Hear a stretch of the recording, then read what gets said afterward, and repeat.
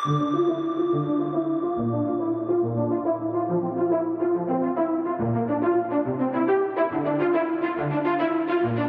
is the Multi-Faith Matters podcast. I'm your host, John Moorhead.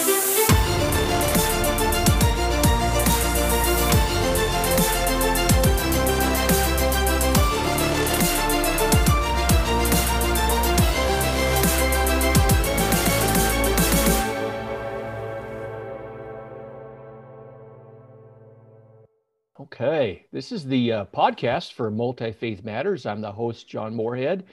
And if you're listening or watching this podcast, we appreciate that. This is just one of many resources that we have available. We have many past podcasts in various formats that you can take advantage of. We have recommended books and articles and services that we perform. And you can find all of that at the website at multifaithmatters.org. And I would encourage you to check that out as we try to be of service and to minister to evangelicals and other Christians in terms of not only fulfilling the Great Commission, but also the Great Commandments to love God and to love our multi-faith neighbors as well. And sometimes that's not an easy process to find balance in. So we try to provide resources for you to do that. And of course, this is a nonprofit organization, but that doesn't mean we don't need financial support. So if you find this of value in your life and ministry, please consider supporting, and you can find our donate section at our website as well. Well, enough of that preamble. I'm privileged to have as a guest Dr. Darren Dirksen, and I'm going to read his bio for you here. Darren is the director and assistant professor of intercultural studies at Fresno Pacific University. Is that correct? Correct. His scholarly interest is in the adaptation and contextualization of Christianity in multi-faith contexts, particularly in India. He also explores the intersection of development organizations and faith communities. His current research is on expressions and theologies of church in contexts where Christians are a minority community. Dr. Dirksen received an MD in intercultural studies from Mennonite Brethren Biblical Seminary in Fresno and a PhD in intercultural studies from Fuller Theological Seminary. A committed Anabaptist, he is an active member in the Mennonite Brethren Church. Darren, welcome to the podcast. Thanks, John. It's great to be here. Well, let me just sketch a little background how you and I got to this point. I'm originally from Northern California, been living in Salt Lake City, or the greater Salt Lake City area for going on 20 years now. But born and raised in Northern California, spent almost 20 years in Sacramento, and I was always intrigued by the large Sikh population. As I would drive around, I would always drive past one of their temples. I know if you kept going north a little ways, you'd run into Yuba City, and they have a large concentration there. And at least at that point years ago, I heard that that was the largest community of Sikhs outside of Punjab, India. Whether or not that's correct, I don't know. But I was always intrigued by that community and it was never able to make a connection, begin dialogue. So that interest has always been in the back of my mind. And then a few years ago, I was at a conference on Islamophobia and evangelicals. And a lot of folks follow my work. And one of my Hindu colleagues contacted me and said, hey, what you're doing with Muslims and evangelicals, we would like to have a dialogue with Hindus. And so I began reaching out to some of my contacts.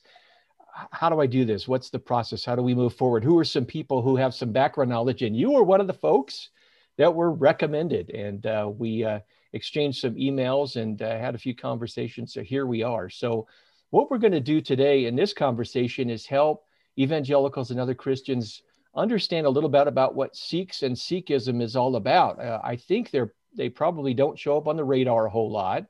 And when they do, they're probably confused for Muslims. And I'm sure that'll come out in our conversation. But let's begin with your personal story. How did you come to live amongst and develop an interest in terms of research and communication? What's your connection to the Sikh community?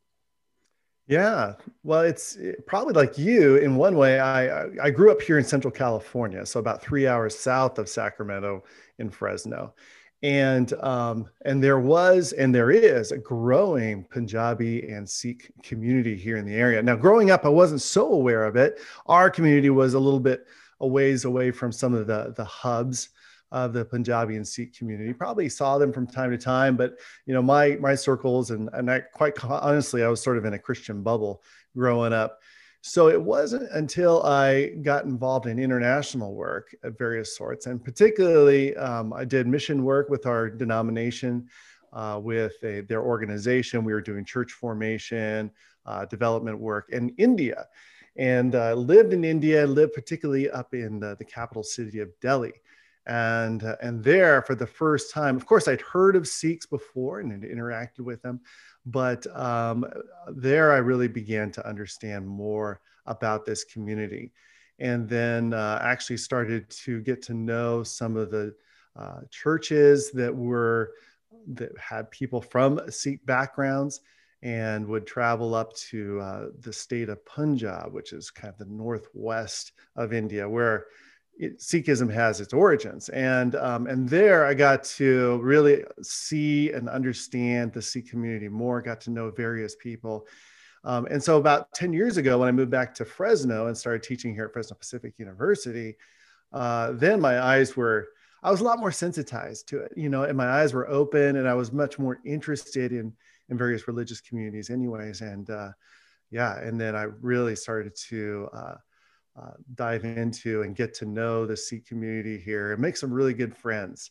And so it's been a journey in terms of learning about this community, because like you said, they're not always here in the US really prominently seen, unless you happen to be in a town or a city where there's a good population who are getting more and more open and prominent in the community.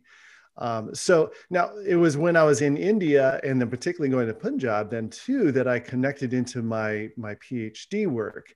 And that was with people who were from Hindu and Sikh communities, and they were attracted to Christ, but were not compelled to convert to Christianity. And so there's this kind of groups of people, not only among Sikh and Hindu communities, but of course among Muslim, among Native American, Buddhist, and so this sort of phenomenon. And I was intrigued by that, not as the end all be all way of going forward as as followers of Christ, that they had to do it this way, but for these particular people, that they found a lot of meaning still in their Sikh and their Hindu beliefs and community and practices.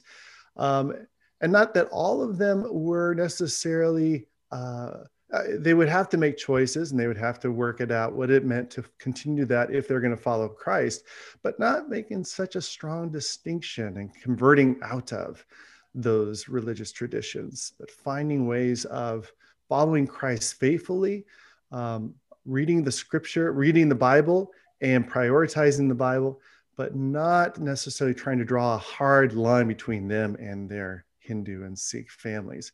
So that was really intriguing to me as well, which provided another avenue for me to learn about Sikhism and the ways in which there is actually a lot of connection between Sikhism, Hinduism, and Christianity. So that kind of propelled me into that line of study as well. Yeah, I always like to begin with that question. What's the story? We evangelicals are so focused on the theology and the doctrine and the study and that kind of thing, which is important. But I've come to the conclusion over the years that our theologies are also in part biographical. And so our personal journeys are important. So it's great to hear that experience that you had. I also resonate with what you mentioned there about the difficulty that some of those folks had in separating the beliefs in a new context. I think many times we evangelicals make too hard of a dividing line between religion and culture. It's not quite so. I think that's more of a modern religion construct than it is, something there. But let's talk a little bit about what Sikhs are all about. What does the term Sikh mean, and what are their practices and beliefs? Are they more oriented towards practices than beliefs? Help us sort this out. Yeah, it is very much a practice-oriented religion. It's a fairly new religion, 550 years old now. They're just celebrating the birthday of their founding guru, Guru Nanak, and so relatively new in terms of some of the larger world religions. Sikh literally means, the word literally means learner or disciple. It comes from kind of the older Sanskrit word shishya, which is a disciple. And so quite literally, it's simply to be a learner, to be a disciple. And of course, for them, it's a disciple of the guru, of the founding guru and gurus. And so, and the scriptures that they left. So it's a great word. I've had conversations with even followers of Christ who continue to call themselves Sikh, and Christians say, well, what does that mean? And they say, well, Sikh is just, I'm a disciple, I'm a learner, and I'm a disciple and learner of many people, primarily Jesus, but I'm still a learner, so I can call myself Sikh. So again, it's a more recent religious community. They are numerically small in terms of world population, world religions. I think, and it's hard to quantify, but Sure. some of the statistics out there of about 25 million globally. Around 83% of those live in India, and 76% live in this one state that I mentioned earlier called Punjab. And so, obviously high concentration still in India, and still particularly in that state. Outside of that, probably the largest population is probably in the UK and in Canada. And then here in the US, there's also a large population concentrated in various places, like you said, Sacramento and Yuba City, and then also here in the Fresno Central Valley area, where Sikhs came here, I think originally about 100 years ago to farm. And so I think their earliest Sikh temple was actually in Stockton, just between That's Sacramento where I was and born, Fresno. born and raised. Yes. Okay. Yeah. So I think just about 100 years ago or so is the first Sikh Gurdwara, as they call it, or temple. So yeah, it's the numbers in the U.S. have always been kind of hard to verify. Some say it's somewhere between 500,000 and 700,000 Sikhs that live here in the U.S. But that's because no census has ever been, there's been no real accurate way of counting. Now, interestingly, we'll get to this probably a little bit later, but Sikhs in the US have become more and more active politically, legally, and so forth. And so one of their initiatives about 2 years ago was to really advocate for them to have a category on the US Census. So in the 2020 census, for the very first time, there was a population category of Sikh. And so from here on out, we'll probably have, took a while. Yeah, exactly. So so for the first time, we'll have some more accurate numbers as far as that goes. But for them, it was more about, hey, we're a growing minority community. We've been here for a while, and we're growing, we're getting more active, and we want to advocate for ourselves. And there are certain federal benefits, funding that they can apply for example, if they are more accurately represented. So things like that. So it's this growing population, both in terms of number, but also in terms of their prominence and their activity on the U.S. In the U.S. scene. Well, what are some of their prominent? What should we know about their practices and their beliefs? Yeah. So I think some basic beliefs. I mean, first off, just kind of the core pieces are that, again, there was this founding guru up in Northwest India. His name was Guru Nanak. And his teaching was quite new, and yet it was similar to Hinduism and also had some elements of Islam. Sikhs will be very quick to say, but we're not Hindu, we're not Muslim, and we're not just simply an amalgamation of the two. We are a unique religious revelation and religion. But there's obviously some similarities. Sikhism believes in reincarnation. They believe in one God, so kind of similar to Islam in one way. So there are some influences there, you could say. Then Guru Nanak handed his guruship over to the next, which was not a family. It wasn't a family lineage. It was kind of somebody who he felt carried, well, that he felt he was supposed to, a sort of revealed thing. And that lineage went on for 10 different gurus. So there's 10 successive gurus, person after person. The final guru, Guru Gobind Singh, said, after me, there will no longer be any gurus after me. Instead, this scripture that he had compiled. So he had compiled the poems and songs of himself and all the other preceding gurus, and other gurus had done that as well. This scripture will now be your guru. And so they call their scripture the guru, they honor it to this day, almost like a living being. So that's one thing people really need to understand about Sikhism. I mean, if there were ever a religion of the book, Christians and evangelicals like to call ourselves, we're Christians of the book, of the scripture. Well, yes, Sikhs definitely, almost in a literal sense, like their scriptures are highly revealed. I was once given a portion of scripture by a gurdwara or a temple priest leader, and he wrapped it very carefully in this nice cloth, and he handed it to me very carefully. He says, "Now, I will only give this to you if you promise that you will always keep it wrapped when you're not reading it, and that you put it at the highest place of your room, because this is a culture where height, denotes honor, right? And so if you have it above, that means it's sort of in a place of honor. You certainly would never put it on the ground. You certainly never put it on the floor, right? And so that was just, symbolic of how they revere the scripture. And of course, what's in the scripture too. It's not just the physical piece. But yeah, and then it's a religion of practice, very much so. I mean, you ask Sikhs what they believe, they'll know the basics. We believe in one God. We believe we should live good lives. They'll have a few things that they should say, but it's what you do. So you go to the Gurdwara, the temple, you pray, you do good service. That's a huge core of Sikhism. You serve others. And in so doing, you rid yourself of selfishness. And, you're hospitable. These kinds of things, very, very much a religion of practice and doing the right things. Ideally, of course, not everyone does, but there's the ideal, like there isn't any religion. Yeah. So, so those are a few basics, and of course, many more. Well, let me say one more thing, that of the practice, there's 5 practices that make Sikhs distinctive. So there are 5 things that they should do or wear. So one is they keep long hair, and then they should cover that up in a turban.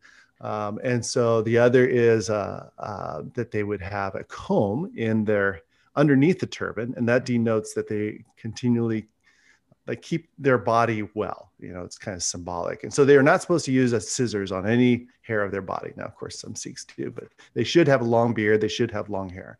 A special kind of pants that they wear that kind of denotes their commitment to purity, to a pure life. There's the bangle that many people will see. Mm-hmm. And that can have different representations of power, or just reminding themselves of who they are. And then some will wear a sword. Now, not legally now, not usually a real long sword, but maybe even just a little pendant that they'll keep around their neck. School kids going to school might just have a small little pendant or something. And the sword was, originally sort of a military thing that was given to them to carry.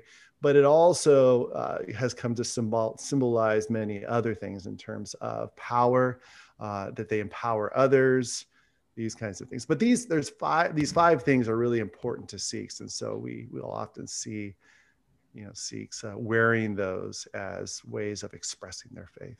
Yeah, that's helpful. I think a lot of Christians would have questions about the turban. In fact, I think I saw not too long ago a news item that came across that a police officer who was Sikh had won the legal right to wear the turban on the job. These seemingly obscure elements of religion are in the culture. They're in our pop culture, and they surface constantly. So these are things we need to be aware of. We could talk about the beliefs and practices of any religion, but there's still the question is what is the essence of it to be a lived religion? You talked about doing good deeds. What is the essence of a Sikh being a Sikh? What are they trying to accomplish as they live their life on a daily basis? Yeah. So, and again, if you ask a Sikh, ask 10 different Sikhs, you'll probably get 10 different answers in a way, right? I mean, Right, there's the orthodox answers too. And right. that I can point to those. In one way, and these I just love these. I think they're really beautiful concepts. They would say that the problem, if every religion, in a sense, is addressing a problem, that'd be a simple way of saying it, Hmm. but in a sense, Sure. for Sikhs, it would be something called Hamai. Hamai is self-centeredness, and self-centeredness. It would be sort of similar to a Christian concept of sin. And we're all prone to it. You're not necessarily born with it, but you're prone to it. We're highly vulnerable. We all fall into it. And so we are self-centered, and that keeps us from obeying God. And it keeps us in a state of what they call manmuk. Manmuk is literally facing the self. And then from there, there's the concept of reincarnation. So that when you die, you come back in another life, and there's progressive lives and kind of states that you could come in. Now they're not quite as prescribed as Hinduism. Hinduism has a very prescribed sense of caste and things like that, but so it's not quite like that. But there's still this sense of you just keep coming back until you can break the manmuk. You can break this selfish, self-centering kind of thing, and then you can be released in the next life to commune with God, kind of a heaven type of thing. And Sikhism doesn't have a really highly defined sense of what that is. Hmm. For them, it's not so. They're not going around talking about when I die, I want to get to heaven. It's yeah, that's sort of an end goal, but it's more about just bettering our lives and living out the way the guru and the way God wants us to live now. So we break manmuk, and we do that by the opposite. The ideal is what they call nimrata, which is humility. And if you are able to continually practice humility, it breaks you free from facing the self. And so you do that by instead of manmuk, facing the self, you do gurmuk, you face the guru, and and the guru is your window to God. So it could be, guru has a couple different meanings. It could be like one of the literal gurus who used to live, and they understand is still kind of available to us spiritually in a sense. But that is a window into the divine, into God himself. They represent God. So you face the guru, and then the other piece is not only what you face the guru, which is sort of this kind of spiritual focus, but then you're also doing what they call seva, which is service, and that's the literal just helping others, selfless service. And out of that flows various practices. I mean, the one that I love, because I love Indian food, Hmm. is a practice called langar. And so if ever you go to a Sikh temple in the US, they usually do this on Sundays, kind of aligning with sort of the Christian, Sunday practice of the day off. They'll have a service, and then after the service, they serve a lunch, and they call that a langar. And in India, in the larger gurdwaras, they have langar available all the time, every day of the week, every hour. So the idea is that theoretically, a traveler traveling along could see a gurdwara and know that's a place where I could rest, maybe even sleep for the night, and always get a meal. And it's always open. And so you can get that hospitality, and Sikhs will pride themselves on that. We will serve you, and they do. I mean, it's just amazing food and amazing hospitality. So yeah, it's a beautiful concept as far as that goes. Just this desire to serve others in a selfless way that breaks us free from that trap. Now, again, they tie it into reincarnation, which as an evangelical, I don't go there, but there's so much of that I can still really resonate with and appreciate that connects with my own evangelical Christian faith. Yeah, nothing wrong with finding things that we can appreciate in other religious traditions. That's something that we Right. we value here at Multi Faith Matters. Um, I'm reminded of some of the tragedy that has been around the Sikh community after 9/11. Um, there were instances where Sikhs were mistaken for Muslims and were the victims of violent crime and retribution because of the anger of 9/11. And then it was, I think, just a few years ago that there was a shooter who went into a Gurdwara and shot up a Sikh temple for various racist and prejudicial reasons. Those are some extreme forms of stereotype and misunderstanding.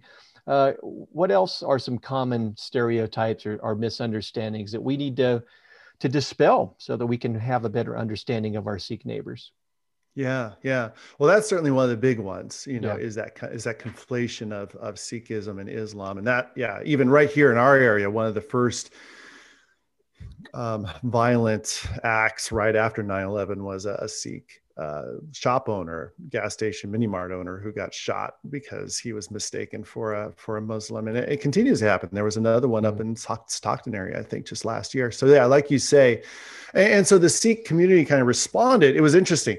Their initial response was, for a few years, was to try and educate the public on what Sikhism is, and that was an important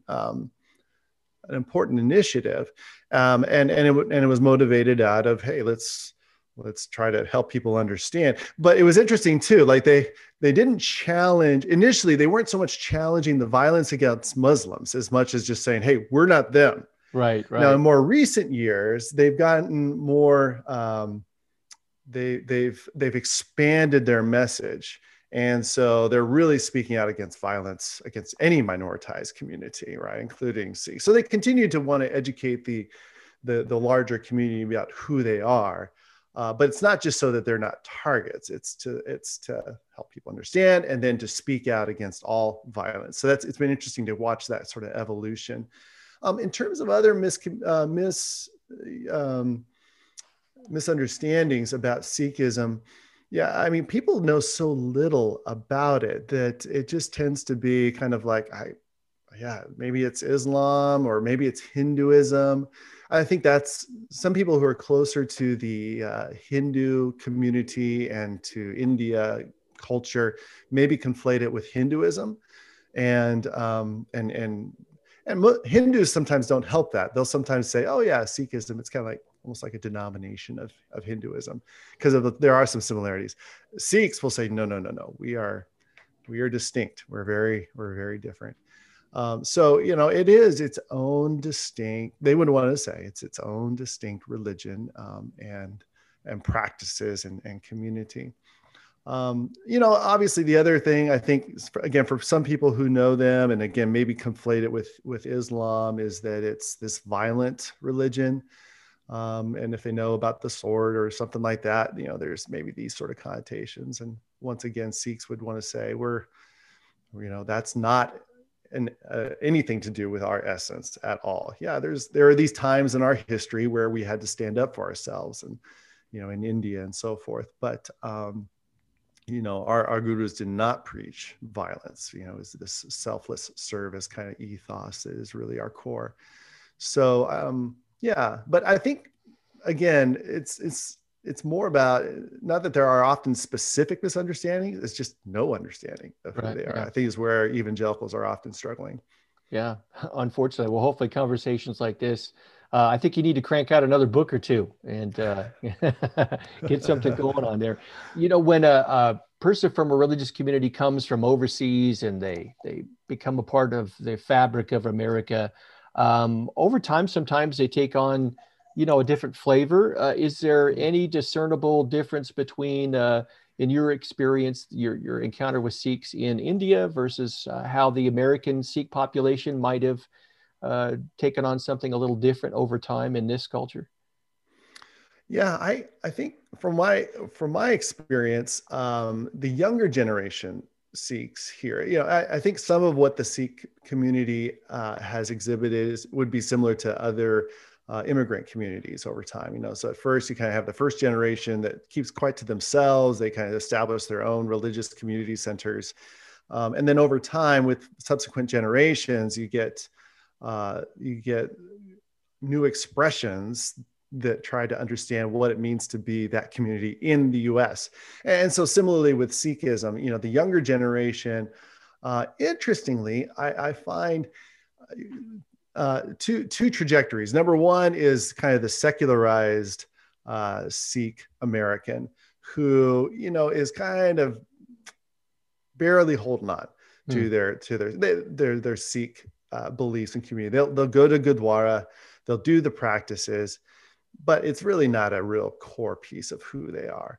And then the other trajectory, interestingly enough, is this whole community of young people who are re-embracing and sometimes even critiquing their own parents for just sort of holding on to practices and not really expressing those within the wider community. And so they're redefining what it means to be Sikh in some ways, saying, we need to serve, but not just serve ourselves. We really need to serve this U.S. community and our local community when it comes to social justice, when it comes to, various other issues. And so really getting quite involved legally. You got a whole number of organizations now that are popping up. The Sikh American Legal Defense and Education Fund is a prominent one. We were just partnering with them, had a speaker from their group come to our university recently. The Sikh Coalition is another one. And another one yet called the Jakara Movement. And they have these retreats. You go on their website, and it almost looks like a Christian revival, Christian youth meeting. It's the website and the stuff they're doing.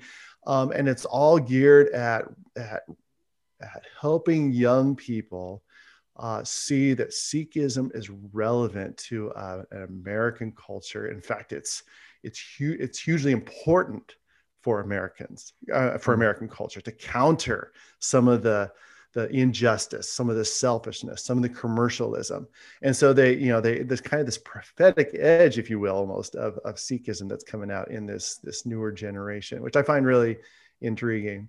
So yeah, there's some, it's always fascinating to kind of watch the ways in which these things shift and change according to their cultural context. Yeah, it's my hope that through these kinds of podcast conversations that evangelicals not only gain some new information, but that it becomes practical.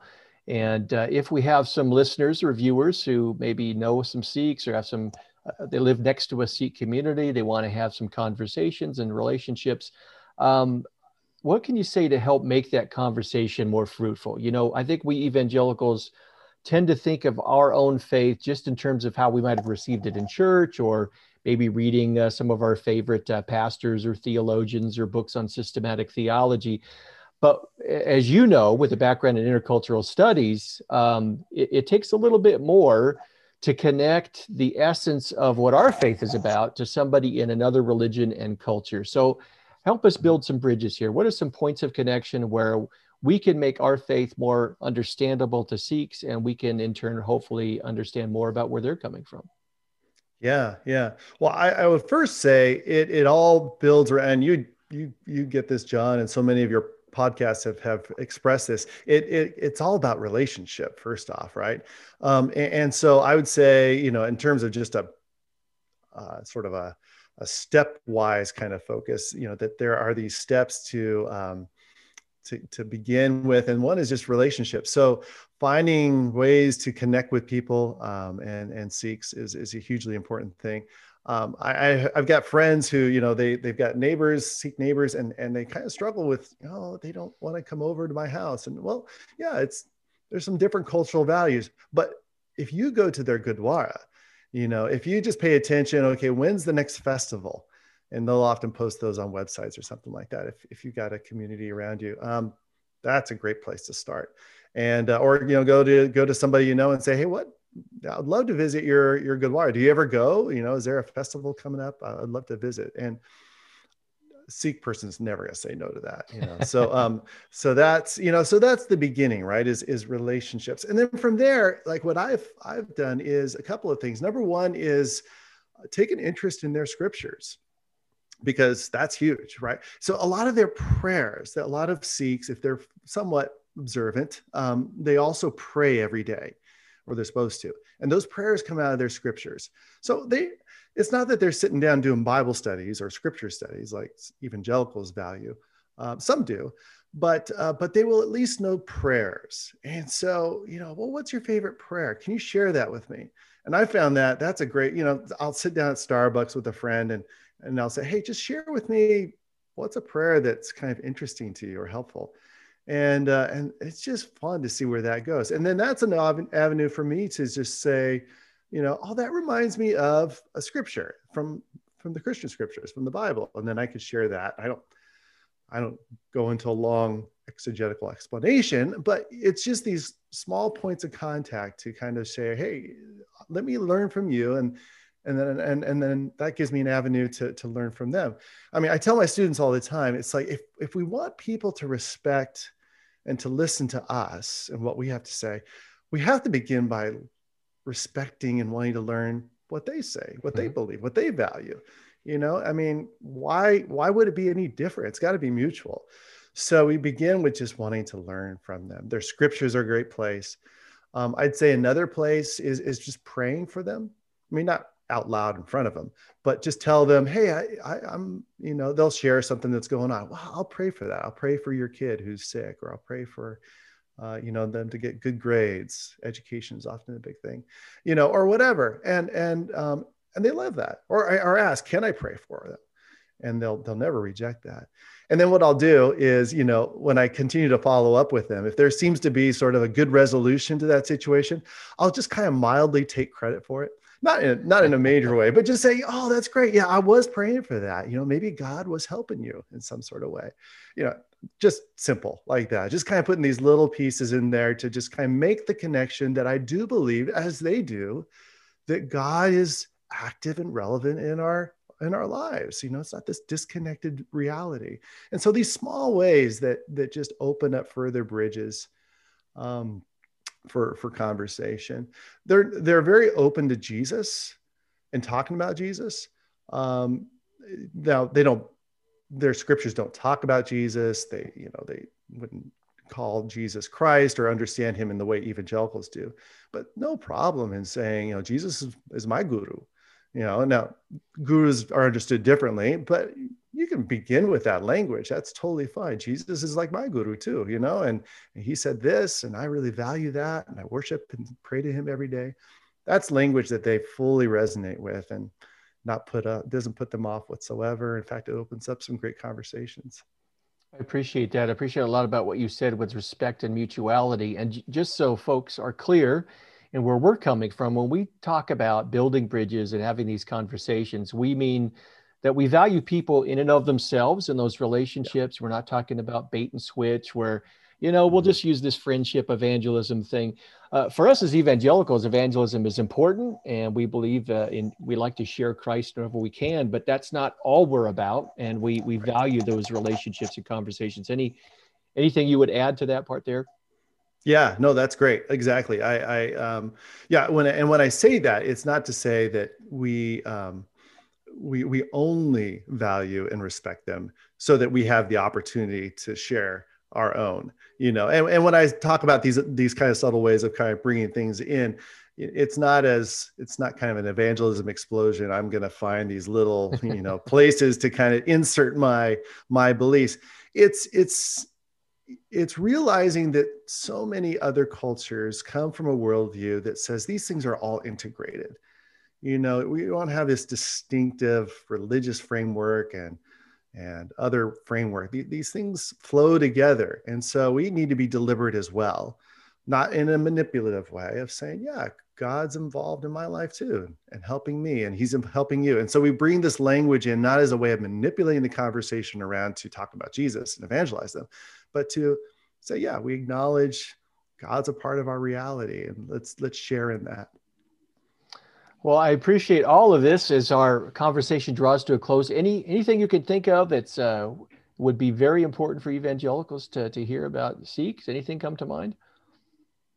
I would say one more thing is that I found, and it's interesting, in some of my friendships, and this could just be some of my friendships with Sikhs, but I wonder if it's not a little bit more broadly understood or thought of that here in the U.S., because perhaps they're a minority community.